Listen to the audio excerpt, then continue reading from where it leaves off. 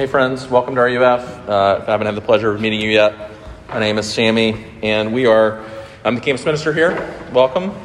We are working our way this semester through the book of Ephesians, and tonight we're looking at Ephesians chapter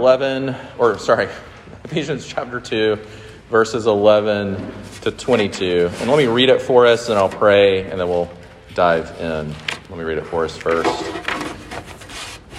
Here's what God's word has for us. Paul says, "Therefore remember that at one time you Gentiles in the flesh, called the uncircumcision by what is called the circumcision, which is made in the flesh by hands. Remember that you were at that time separated from Christ, alienated from the commonwealth of Israel, and strangers to the covenants of promise, having no hope and without God in the world. But, if you remember Ephesians 2, 1-10, but is a big word in the Bible. But now in Christ Jesus, you who once were far off have been brought near by the blood of Christ. For he, Jesus himself, is our peace, who has made us both one and has broken down in his flesh the dividing wall of hostility, by abolishing the law of commandments expressed in ordinances, that he might create in himself one new man in place of the two, so making peace, and might reconcile us both to God in one body through the cross, thereby killing the hostility. And he came and preached peace to you who are far off and peace to those who are near. For through him, Jesus, we both have access in one spirit to the Father. So then you are no longer strangers and aliens, but you are fellow citizens with the saints and members of the household of God, built on the foundation of the apostles and prophets, Christ Jesus himself being the cornerstone, in whom the whole structure, being joined together, grows into a holy temple in the Lord.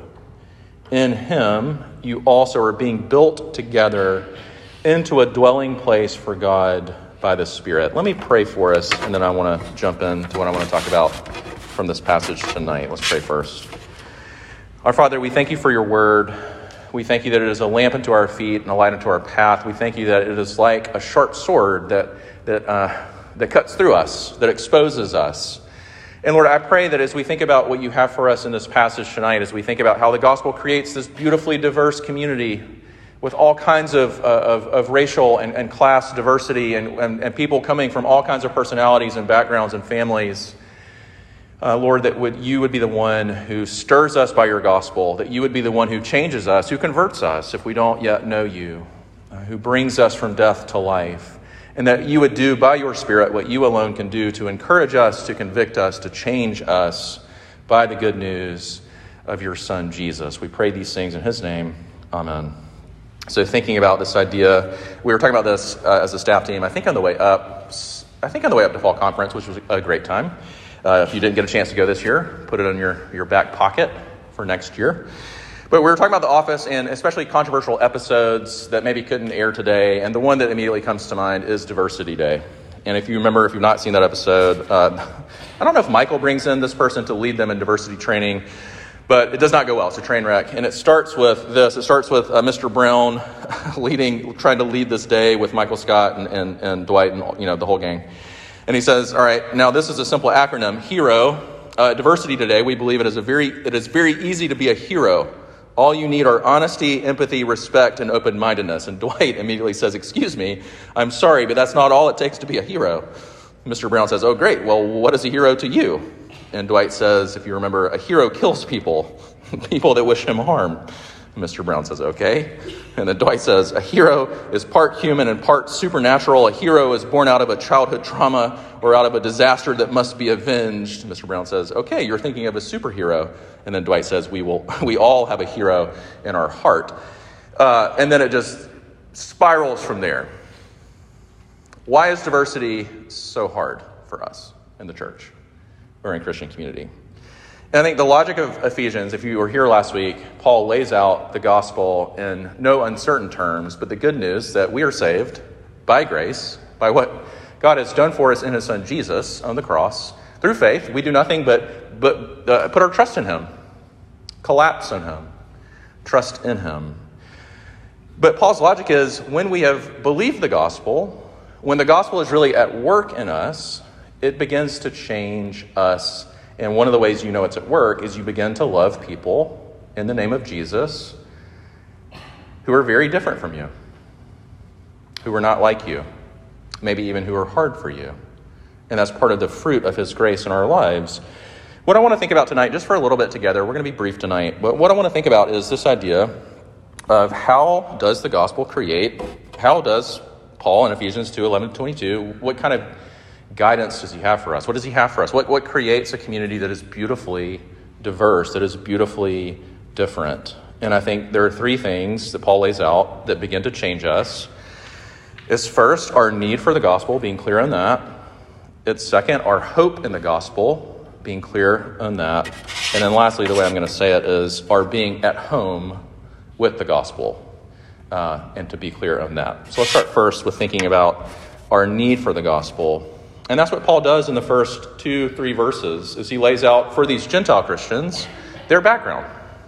He wants them to remember what life without Christ was like. Can you remember what life without Christ was like? It's actually really important, because what that does, when we can remember what we were like before life in Jesus. Now, I know some of you, your conversion story is, I've never really known a day where I didn't know Jesus. And praise the Lord for that. But for some of us, we didn't grow up in a Christian home. Or we had a period of life where we were full in rebellion against the Lord. And Paul's saying, I want you to think about this for a second, because I never want you to forget. I never want us to forget, and this is the way I want to say it, that you've never met someone who needs the gospel more than you do, and you've never met someone who needs the gospel less than you do. That we are part of how we begin to love across difference. Part how we begin to be a beautiful community is by remembering our need for the gospel, God's grace for us and what he's done in Jesus. This is what I always think about. My junior year, I became a Christian my freshman year of college. High school. My junior year of college, I can remember joining this fraternity. We were at this party. It was like an overnight party. And there was a young woman there. Her name was, let's just call her Sarah. And it was pretty tragic. Like, Sarah would come, she would show up to events, and she would just come already trashed. And that's how you never had a conversation with Sarah that wasn't drunken. But at this particular event, that was like, we called it MASH. It was like this camping party. I saw something that was super, super sad, which was Sarah would, in her drunken state, and this was more on the guys, obviously, who would take advantage of Sarah, but she would just go off into the woods with guys to do stuff, come back, and then repeat the process with a different guy. It was really, really hard to watch. Flash forward, I graduate college, marry Alyssa, we go to seminary. We're about to leave Charlotte. We've graduated seminary. We're moving to my first job, which is RUF at Georgia Southern. And we're trying to get rid of this couch.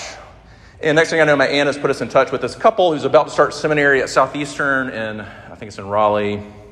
And so we kind of they're going to buy the couch from us, and we set up a time for them to meet. And then I go outside to meet this couple, and who do I see? It's Sarah. And she's like a completely different person. I mean, she's like full of joy. Like, we had this great conversation about, it wasn't clear that we remembered each other. I don't know that she remembered me, but I remembered her. And I'm telling you, like, when we moved the couch into the U-Haul and had some more pleasant conversation, and then I went back inside, and you could have pushed me over with a feather. Because why is it hard for me to believe? Why is it hard for you to believe that God really does change people? Brings them from death to life. He's brought us from death to life if we've trusted in Jesus. And we've never met anyone who needs the gospel more than us, and we've never met anyone that needs the gospel less than us. This is part of what connects us, is we all are desperately in need of God's grace, of the work that he alone can do. I like the way that Martin Luther would say it. He says it like this. He says, God receives none but those who are forsaken, restores health in none but those who are sick, gives sight to none but the blind, and life to none but the dead. He does not give saintliness to any but sinners, nor wisdom to any but fools. In short, he has mercy on none but the wretched, and gives grace to none but those who are in disgrace. Therefore, no arrogant saint can be material for God. So first, our need for the gospel, but then Paul keeps moving and he starts talking about Jesus as our peace. And the way I want to call it is, if we're ever going to have beautiful community, diverse community, we have to be anchored and clear on our hope in the gospel. That Jesus himself on the cross has accomplished not just our reconciliation with God, but with one another. In Paul's context, you probably know this. He's talking about the tension, the literal dividing wall that would be in the temple between the Jews and the Gentiles. He's talking about real tension in his world in Ephesus. But here's what he says, that part of what Jesus does on the cross is the veil has been torn for us to be reconciled by the cross to God, but also the dividing wall of hostility has been torn down for us to be reconciled and to be at peace with one another. Let me try it like this. One of my favorite stand-up specials is either late 2000s or early 2010s. It's Zach Galifianakis at the Purple Onion in San Francisco. This is either right before The Hangover, the first one, or right after, I don't remember. But it's just him at the piano. And if you've not seen the special, he's just at the piano the whole time, and he just tells between riffs these one-liners. And one of my very favorites is he's doing his routine, and he says, sometimes I do things and I think to myself, that was very Raven. And other times I do things and I think to myself, that was not very Raven. Just playing on the That's So Raven, if you know that Disney show. And I love that because I think when Paul uses that word peace, he's driving not in the way that you and I think about it, where it's like can be a very subjective feeling. He's talking about that old Hebrew word, shalom, that means a radical return to flourishing, a radical return to wholeness. Part of what the good news of the gospel is on the cross, Jesus has restored peace. He's returning us to wholeness with God. He's returning us to wholeness with one another, to peace with one another, to peace with ourselves, where we quiet the voices of shame and guilt, and even peace with creation itself. But when we think about he's driving in, part of what the gospel does is it brings reconciliation and peace, even in the people we used to hate, the people we've been taught to hate. The people that our parents still struggle to love. The people that we struggle to love. There's a book he's a black pastor in the PCA named Erwin Entz, and he wrote this book in 2020 called The Beautiful Community. And here's how he says it. Thinking about this good news of our hope in the gospel, he says it like this: when I look at another human being, I am looking at royalty. But I am not looking at the full measure of what it will be like for humanity to be fully made in God's image. The image of God is much too rich for it to be realized in a single race, ethnic group, or culture. Humanity's destiny is in community. It is in beautiful community that we image God as we live out our love for him, doing what he commissioned us to do. And then I love what he says. Listen to this. He says, if you want to picture the fully finished image of God, you have to picture all of humanity unified in diversity under the lordship of Jesus Christ.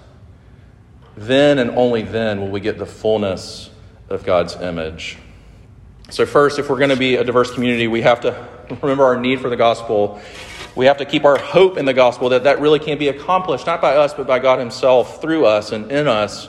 But then the last thing I want you to see is what I just want to call our being at home with the gospel. And this is where Paul, at the end of the passage, starts talking about, in a little bit of a weird way, what God is doing in us, in this community.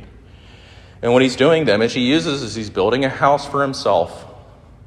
He's putting us together in such a way in love where he's building a place where Revelation says every tongue and every tribe will bow down and worship Jesus, and it will be like this beautiful home. But the home isn't a place. It's a people. We have a new home, and we are a new home. Listen, I want to say it two ways. One was, my freshman year, I was really homesick.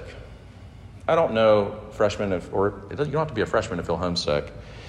But something weird had happened where my mom got married right between my senior year of graduation and my freshman year of college. And so I would come home, but it wasn't my home. And I longed for home, but never felt quite at home until, and this didn't necessarily make me feel at home, but it helped. My mom, I think the end of my freshman year, got me and a friend. She had this vision for a new patio that she wanted to be built in her backyard. And she saw her son and his friend as some free labor, which was, smart on her part. And what we had to do, though, was a lot of work. We had to go to our old farmhouse and load a full truck bed of all these old bricks from a house on that farmhouse, like a little kitchen house that had been torn down years and years and years ago. So we had to go move all of these bricks, old bricks that had no purpose anymore, and load them into the truck bed, and then brought them to this new house. And then we had to painstakingly clear. I could give you the step by step. I'm going to save you that. But then she wanted it to be natural, so we laid each of these janky bricks as best we could, side by side.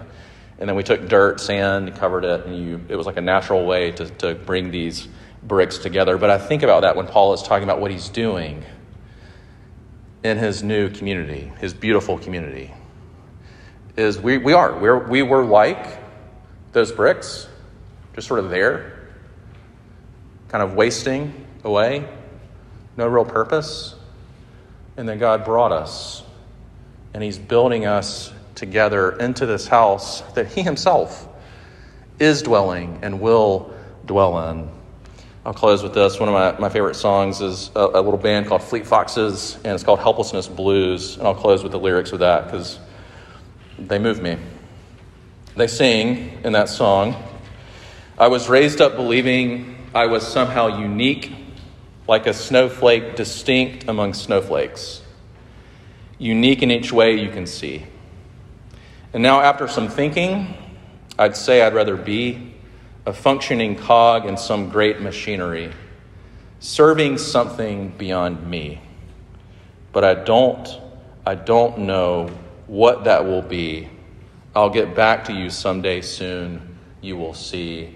And Christian, the message for us is we do know what that will be. Is Jesus our peace? The veil has been torn. The wall of hostility has been torn down. And we are being built together in all of our differences, in all of our introvert, extrovert, class, race, wherever you grew up in the most lost home in the world, grew up in the most Christian home in the world. We are being brought and built together to be a unified reflection of the love of God made known to us in Christ Jesus. Let me pray for us.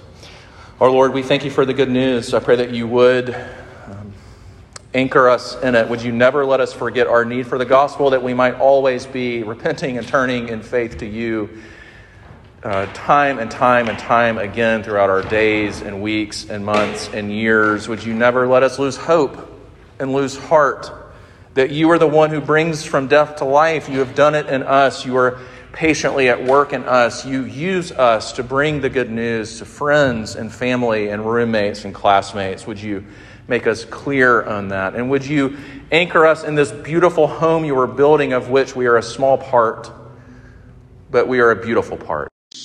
We are a necessary part. Our brick matters. Would you make us clear on that? You alone can do it. We ask these things through Christ our Lord. Amen. Please stand and sing our last song with us.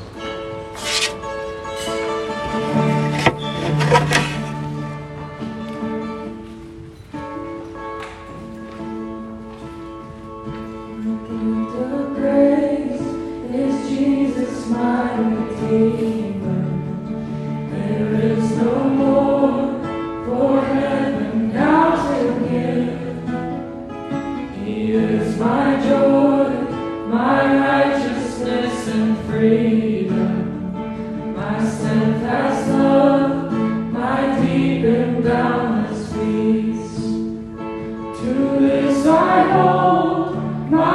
hope is knowing Jesus, for my life is wholly bound to His.